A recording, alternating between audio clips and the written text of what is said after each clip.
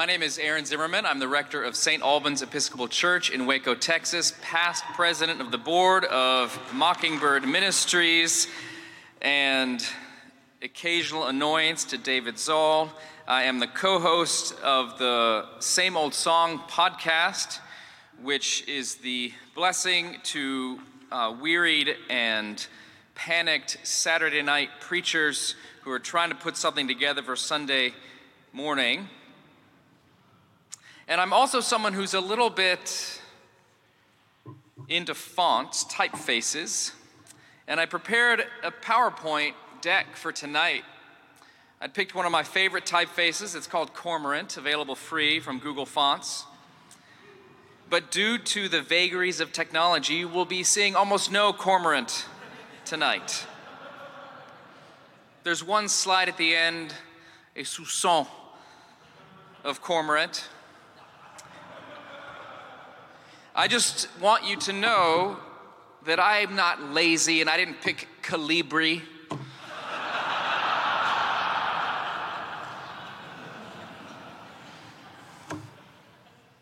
Self-justification out of the way, let us begin. Welcome to Mockingbird's New York Conference number 14.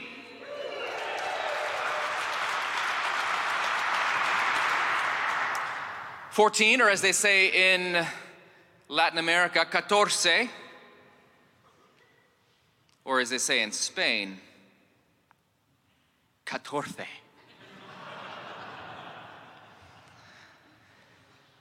I don't know why I put that joke in here. I just wanted to say catorce. I've been looking forward to it for weeks. It's not as funny as I thought it would be. I have to say, I've attended a lot of these Mockingbird conferences in New York, and I'm excited to announce something special tonight. I've attended over 5 of these, and for everybody else who's attended 5 or more, I'm excited to announce tonight a new level of membership for our most devoted fans, Mockingbird Platinum. Includes exclusive access on mbird.com to never-before-seen photos from the high school yearbooks of Sarah Condon, R.J. Heyman, and David Zoll. See RJ's unwise beret phase. Behold Dave in his Speedo-clad water polo years. Marvel at Sarah Condon's unwise fashion choices in her skater girl phase, featuring wide-legged jeans and metallic Doc Martens. So if she were to wear that again, she would be, she would fit in. Additionally, Mockingbird Platinum members get access to members-only limited podcast series by David Zoll, The Insider's Guide to the Garbage Pail Kids, Law, Gospel, and Garbage. Mockingbird Platinum, grace but eliter.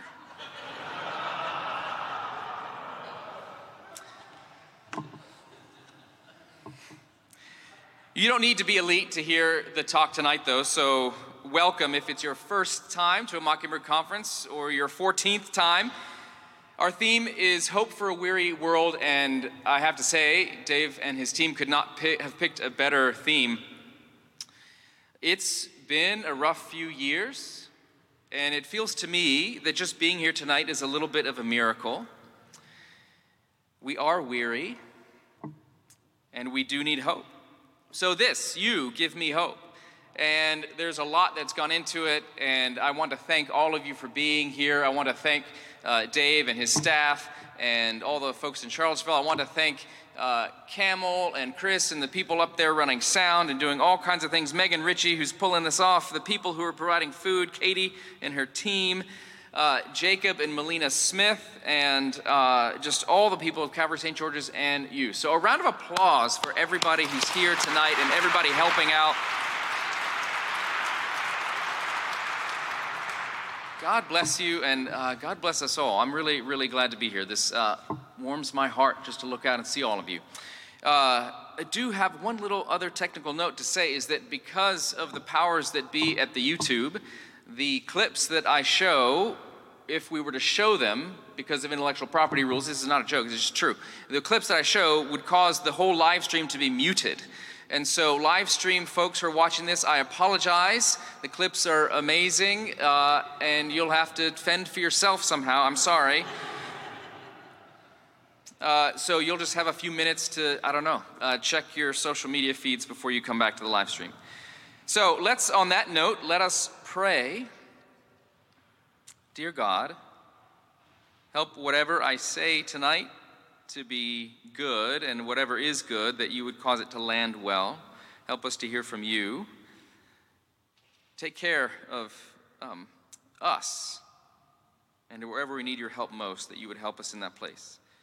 That where we're weary, you would give us hope and help. We pray in Christ's name. Amen. So to paraphrase Salt and Peppa, let's talk about hope, baby. Yeah, that was as lame as I thought it would be. Okay. So hope for a weary world. This is the part where if you're talking about hope, if hope is the theme, if hope is what you're supposed to walk out of here with hope, this is the point where I tell you all the reasons why you should have hope. This is let the inspirational quotes begin. And I would tell you things that will make you feel better. I'll tell you stories that are sort of rags to riches stories, people that fell down to the bottom but came back to the top, and people that have overcome insurmountable obstacles, stories of the triumph of the human spirit. Think Rudy, think Remember the Titans, think Top Gun, all these things.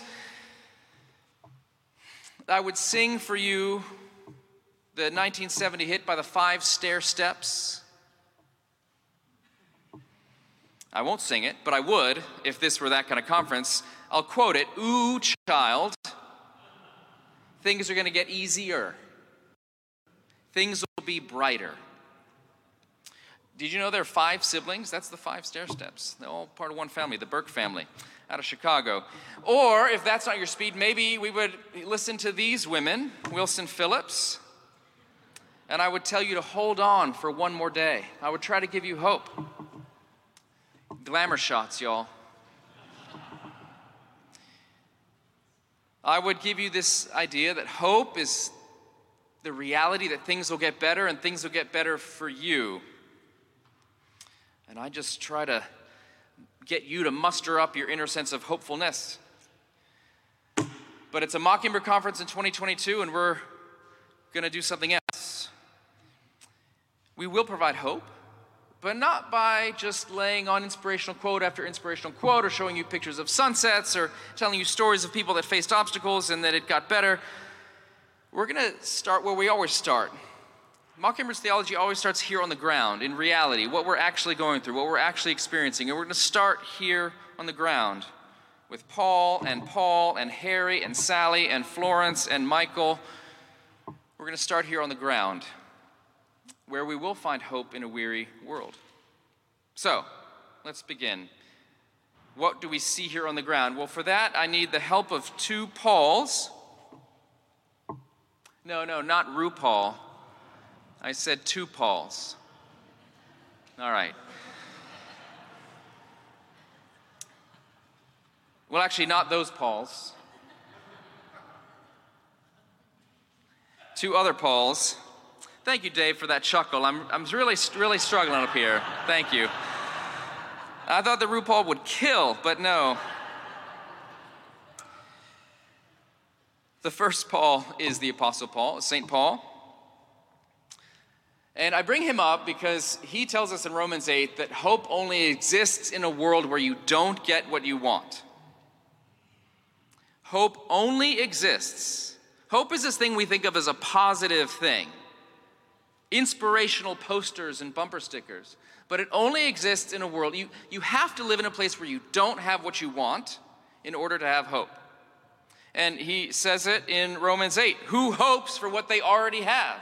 You have to not have anything in order to hope. You hope she'll say yes because she hasn't yet, and she's emotionally distant. You hope you get into grad school because if you have to put in one more day at the job you currently hate, you don't know what you'll do. You hope that the PET scan is clear because you don't know if the surgery and chemo has worked and it has been brutal. You only hope for what you don't yet have. That's where we begin. And to have hope, it means that things are not going great. To have hope means that things are not going great. As Stevie Nicks said, thunder only happens when it's raining. A player only loves you when he's playing, and hope only happens when you're suffering. She didn't say the last one, but it's true. In the same passage from Romans 8 where Paul talks about hope, he describes the whole world this way. The whole world has been groaning as in the pains of childbirth right up to the present time. And not just the world. He says, not only so, but we ourselves groan inwardly as we wait. When I was in Bible study in college, they always said to look for repeated words. We would print out the text and we'd have our colored pencils, and we'd underline and circle and make notes in the margin. They always said look for repeated words. And in that passage in Romans 8, the word that you see twice, groaning. Groaning is giving spontaneous voice to suffering. Nobody decides to groan. It just sort of comes out of you when you're suffering. And Paul says the whole world is groaning. Now, in our relentless churchy positivity, we tend to look past that. I mean, this is Paul's view of the world. The whole world is groaning. And I have never seen a church motto, groaning for Jesus. It's not what you see on the marquee. But we're not going to breeze past this in Romans 8, because at Mockingbird we do talk about Bruno. So let me show you groaning.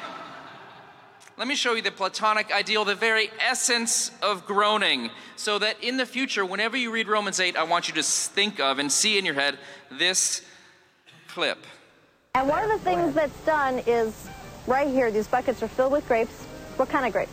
These are filled with Chambourcin grapes, and the winner this Saturday who stomps the most juice will actually win an overnight stay here at Chateau Elan. You ready? You ready to try it? Yeah, sure. Let's go. Not disgusting. Let's All right, go. You ready? Give us a 30-second time. Here we go. So what's the deal here?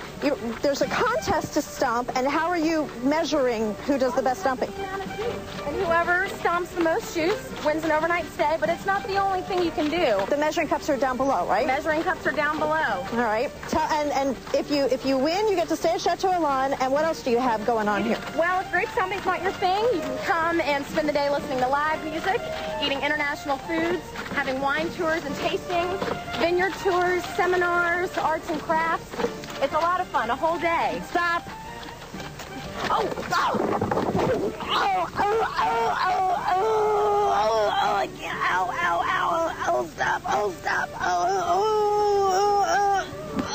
I can't breathe. Stop. No. Boy, Dear. I think she's actually hurt. No, I there. think she is. Yeah, she's Ouch. hurt. She took a hard fall off there. Boy, Okay. gosh, I hope she's okay. Okay. We're going to make sure she is. We'll try and Gus check is on there. her and get back All to you right. as soon as we can. We'll be back right after this. We'll try to check on her. She's fine. So in the summer of 1998, Grape Lady, as she is known, Melissa Sander, doing her job, went to film this little promotional bit about Chateau Elan in Atlanta, Georgia. And the winery did these promotions, and you saw what happened. And while she did fracture some ribs, she's now working in a PR firm in Atlanta, running the firm. She's fine. She thought her embarrassment was over in 1998, but in 2006, some anonymous person put this on YouTube, and it's been viewed billions of times. It was recreated shot for shot in the animated series Family Guy. It has become a meme, and when I think of groaning, this is what I imagine. But I'd like for you to do something tonight, which is to take it from meme and move with me to metaphor, because I think this is a picture of life, the groaning that is going on throughout the world, Paul says, the kind of groaning that is the environment where hope springs. Because it begins with her doing something dumb. Most of life is dumb. Have you spent any time on TikTok? It's dumb. Can you flip a water bottle so that it lands upright? This is the thing. Are you not on TikTok? Like, maybe you don't have teenagers. It's a thing. Can you flip it? Melina Smith's nodding. Like, most of life, though, is dumb. Middle school was dumb. Many things you do for your job to keep your boss happy are dumb. So she is doing something dumb. She's stomping grapes in a bucket to see who can stomp the most grape juice that's actually not going to be made into wine. It's just pointless. And she doesn't want to do it. She calls it disgusting before she begins. Most of life is dumb, and you don't want to do it. Like folding laundry. So she, though, makes the most of it, again, like most of it in life. She sort of gets into it. She starts actually sort of caring about how much grape juice she's going to squeeze because she starts cheating.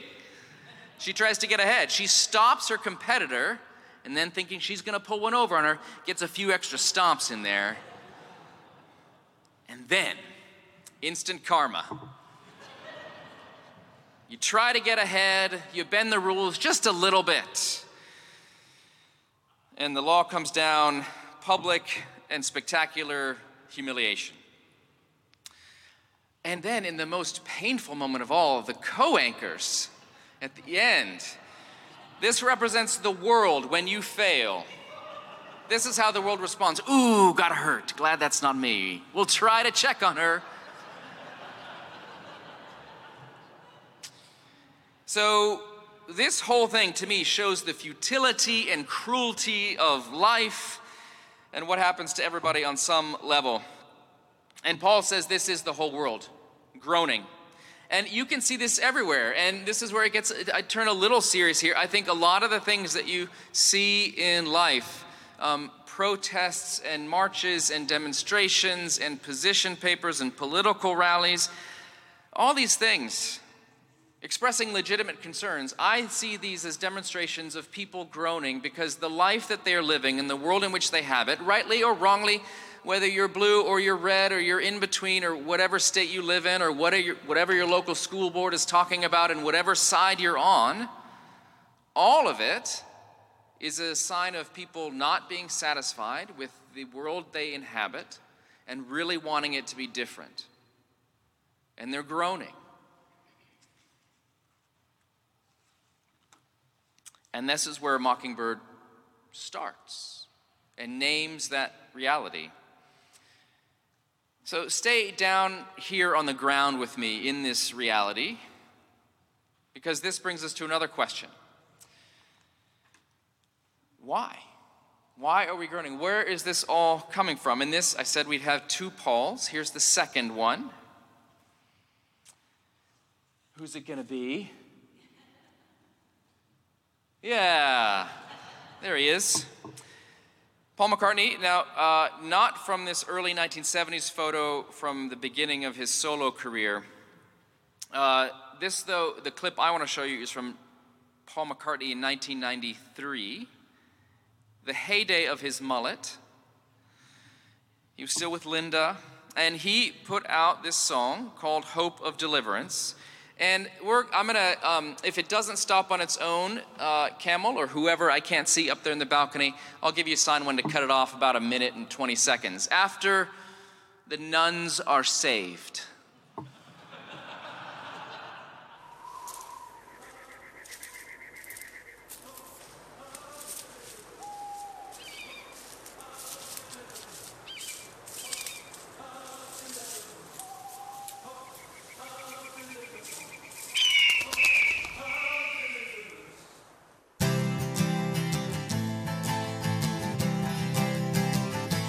I will always be hoping, hoping.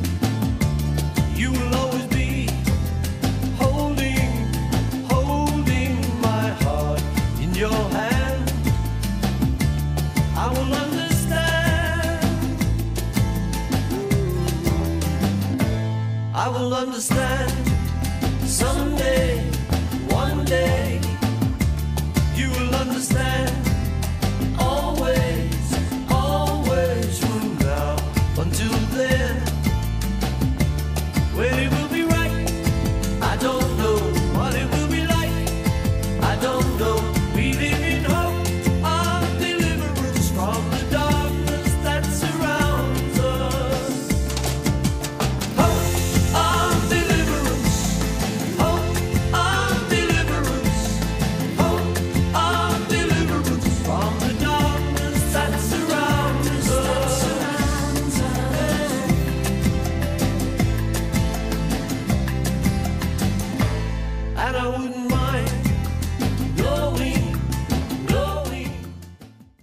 ever get stuck on train tracks, you better hope that there's some Buddhist monks on the train.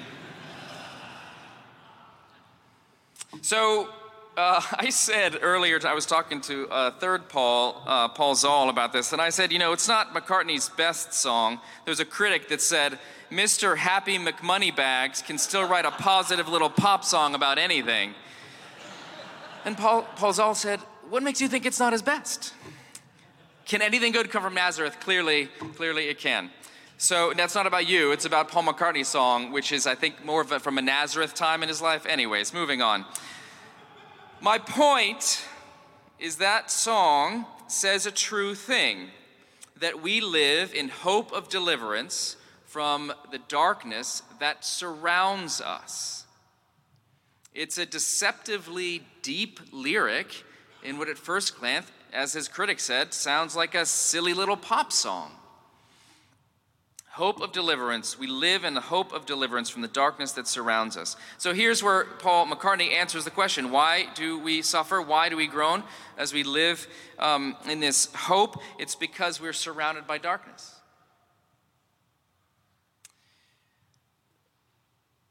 The third Paul, again, the bonus Paul for this conference, said in his podcast recently, PZ's podcast, I was out there gardening, just pulling weeds and listening to Paul talk in my ears, and he said this thing which caught me short. He said, most of life is negative. And the American Christian in me thought to myself, that's not true. That can't be right. I've seen commercials. They could sell you a pharmaceutical and name 25 things that could kill you. And the people on the screen look so happy. They're bowling, they're painting. And that's why it caught me up short. Most of life is negative. You can disagree, I don't know, maybe your life hasn't been that way, but there is a lot of really hard stuff from the moment you were born, which was hard for all of you. And it's been hard ever since. And some of you think you'll get to a time of your life that it's not hard. You'll get to retirement and finally get to enjoy, and then your body starts to go. Many of you had plans in February of 2020. Life is hard. And most of it is hard because we think it's not hard. We're repeatedly shocked and surprised. There's darkness that surrounds us. And this darkness, it's a place of not knowing, of being in the dark, not seeing what's about to happen, not being able to see around corners, and that's sort of terrifying. If any of you are in some sort of decision process right now, you know that one of the things that's always on your mind is, what if the bad thing happens when I make the decision?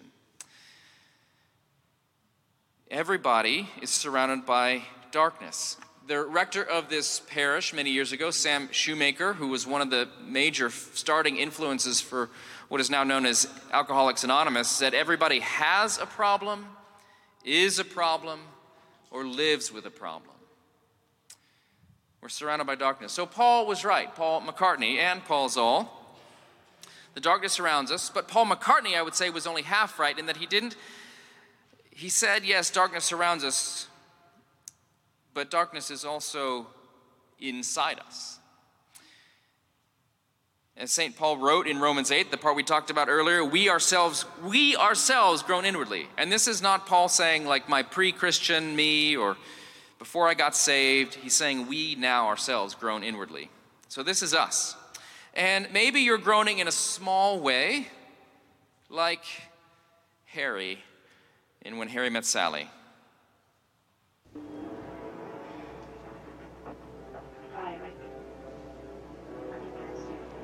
Ooh, Ingrid Bergman. Now she's low maintenance. Low maintenance?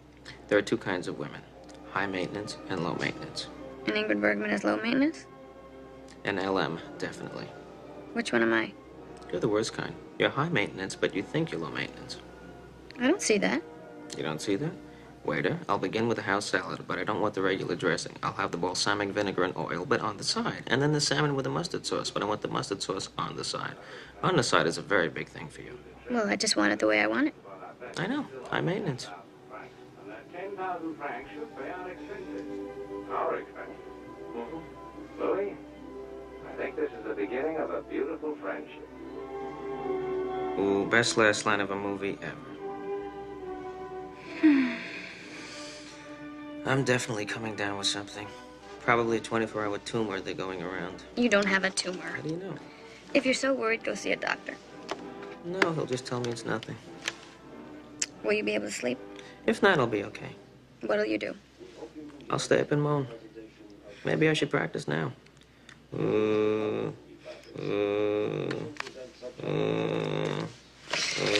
night, Harry. Good night.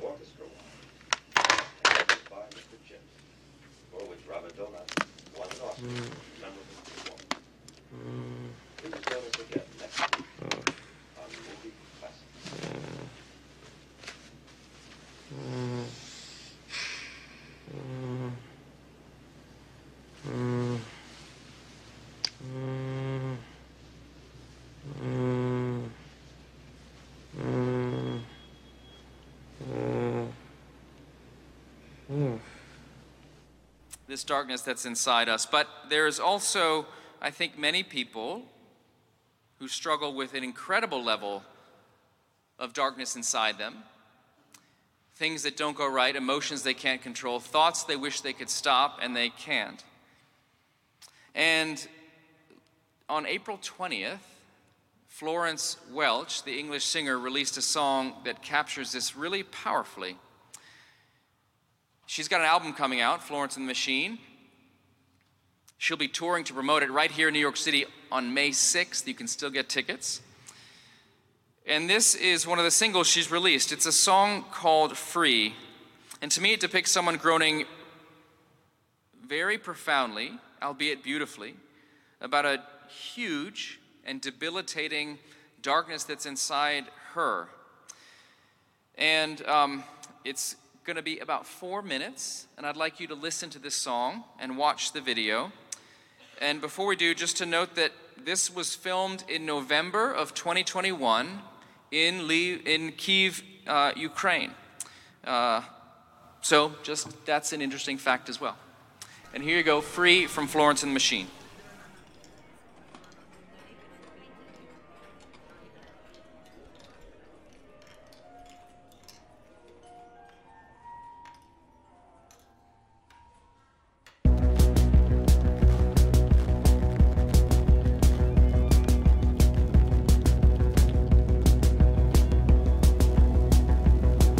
Sometimes I wonder if I should be medicated, if I would feel better.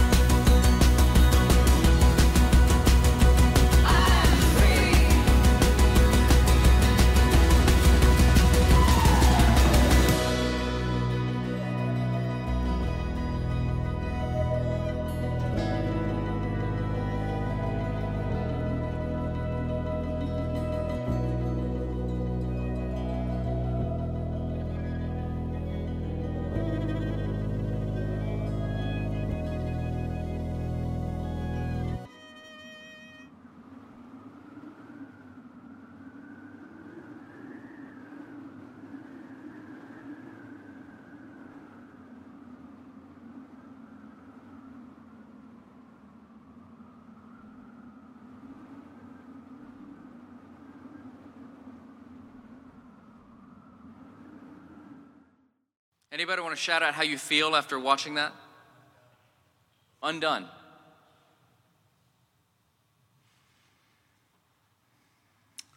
I want to exegete that a little bit with you,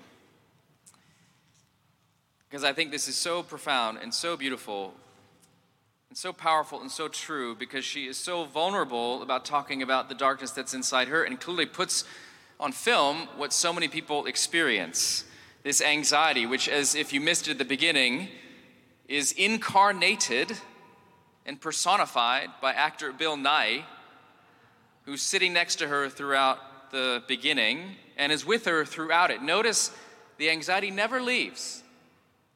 Even through the triumphant final chorus, he's still there. He's dressed in black. He smokes cigarettes and drinks coffee. It's the food of choice for anxiety. And notice that she can't control it. She says, sometimes I think I should be medicated. Life would be better if I was always slightly sedated. The feeling comes so fast and I cannot control it. I'm on fire but trying not to show it. She can't control it. Again, there's this brilliant evocation. If any of you have struggled with anxiety or any other emotions that you cannot control, or actions you cannot control, you know this feeling. He's sitting next to her and he says, stand up, and she stands. And he says, sit down, and she sits. And he does it again, stand up and sit down, and she does it. And then he does this and she just collapses. She's not in control. This is the darkness that's inside us. And notice her own efforts to change it don't work. You might not have been able to quite hear the lyric, but she says, being clever never got me very far. I tried to outsmart it. That didn't work. You see her start to run. She tries to outrun it. But it turns out anxiety has a car. She's running by the road, and he's just driving along next to her. And we see also that lectures and advice don't work to make it go away. She quotes some people, well-meaning people in her life. You're too sensitive, they said. And her response is, okay, but can we discuss this at the hospital? I can't fix my sensitivity. I need some help. And you see her in the hospital. I sort of think that dance she does like this with the guy who's in the lab coat, the white coat, is sort of, this is my analogy for what therapy can look like sometimes. You sort of act silly and they are silly with you, make you feel normal. So she's got no control, her own efforts fail, and the efforts of others fail, and so we come to the bridge, that scene outside at the end in front of that massive sculpture, and she says, is this how it is? Is this how it's always been, to exist in the face of suffering and death, and somehow still keep singing? To exist in the face of suffering and death, and somehow still keep singing. Singing always and ever that same old song. The old, old story. And she does it herself. She makes it explicit. Now, I don't know about her spirituality. I don't know if Florence has gotten saved, and I don't know where she is with the Lord, but she does specifically bring Christ into the conversation. Christ up on the cross, who died for us. Who died for what? She says. And then she says, in one of the most beautiful lines of the song, there is nothing else I know how to do but to open up my arms and give it all to you. There's nothing else I know how to do but to open up my arms and give it all to you. This is the gracious resignation to which the gospel, which Mockingbird just proclaims over and over, this is what it invites us to do. Our message is just the one of Christ, who said, all who are weary and heavy laden, come unto me, and I will give you rest. And notice there's no fixing that happens. Like I said, the anxiety is always with her. There's a touching moment at the end where she puts her head on his shoulder. Makes peace with the reality that the anxiety will just be there along for the ride. And of course, at the end, there they are staring out into the cemetery, confronting the reality and inevitability of death for all of us. And that's where he puts his arm around her. To me, there's something very powerful about saying looking at the reality of anxiety, looking at the reality of suffering, looking at the reality of death, all of this brings us again to that place of what I call gracious resignation, to where we can finally stop fighting and yield to the one who is determined to love us no matter what. And this is what Mockingbird does over and over again, inviting us into reality and getting us to the place where we give up the silly fights and the posturing and the attempts to get better on our own and realize that we're already loved, and we were already loved before we even walked in the door or fired up the app or tuned into the podcast. I've been just floored over the past year listening to Sarah Condon on the Mockingcast talk about her parents' death with such bracing honesty in a way that I don't know anybody else who talks about death like that. And yet there was nothing else she could do. And not once did Dave or RJ try to correct or steer it away or to console her in a way that they just wouldn't have to talk about it anymore. Facing the darkness that surrounds and facing the darkness that is in us over and over. And we don't try to fix it on our own. We don't try to lecture people into improvement. And Mockingbird's brilliant insight, again, which is the Christian insight, but so many people in the church don't say it, that it doesn't matter whether it's a religious law or a secular law, whether you call it sanctification or whether you call it life hacks and clean eating. They're both demands that you cannot fulfill. They're both ways you will fail. You will never be enough for the laws and demands of the world. And we will keep reminding you that in God's eyes, you are always enough. The conclusion is a word from Michael, St. Michael Stipe of REM, who in his 1991 album, REM Out of Town, track 7, a deep cut, not a single. This is a song called Belong. Backing vocals also provided by that wonderful B-52s. Anyone, can you remember her name? I'm blanking. Yes, Kate Pearson, praise God. Yes. You'll hear these beautiful harmonies. The song is Belong, and if you can't hear what she's saying, it's sort of almost a spoken word thing from Michael. It's about, he'll talk about creatures. On a Sunday morning, her world collapsed. He'll begin. On a Sunday morning, her world collapsed. And talks about these creatures jumping a barrier. And she's holding a child as this happens. So somehow the world is coming apart. She's holding a child, suffering, groaning, and you'll hear what happens. So we'll hear about, I think, a minute and 30 seconds of this, Camel, and then we'll conclude with a prayer.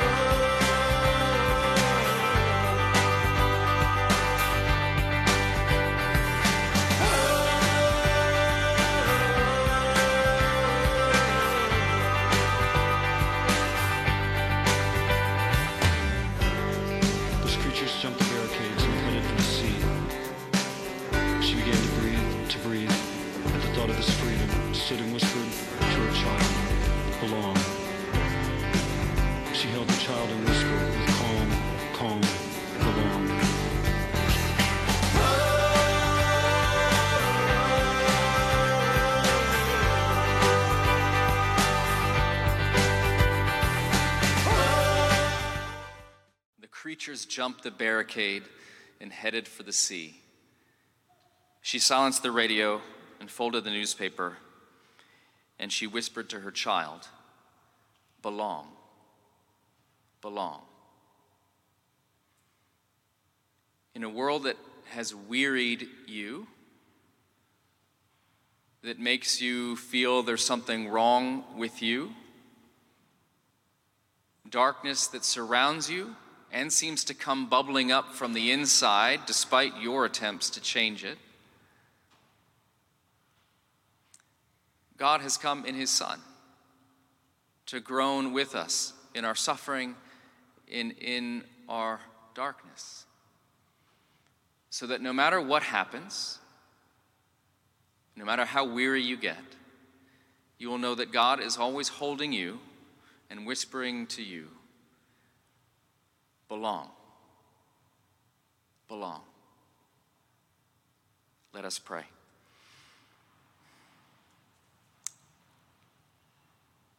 Thank you, Jesus, for loving us always, for forgiving us before we ask, and holding us close. We pray in your name. Amen.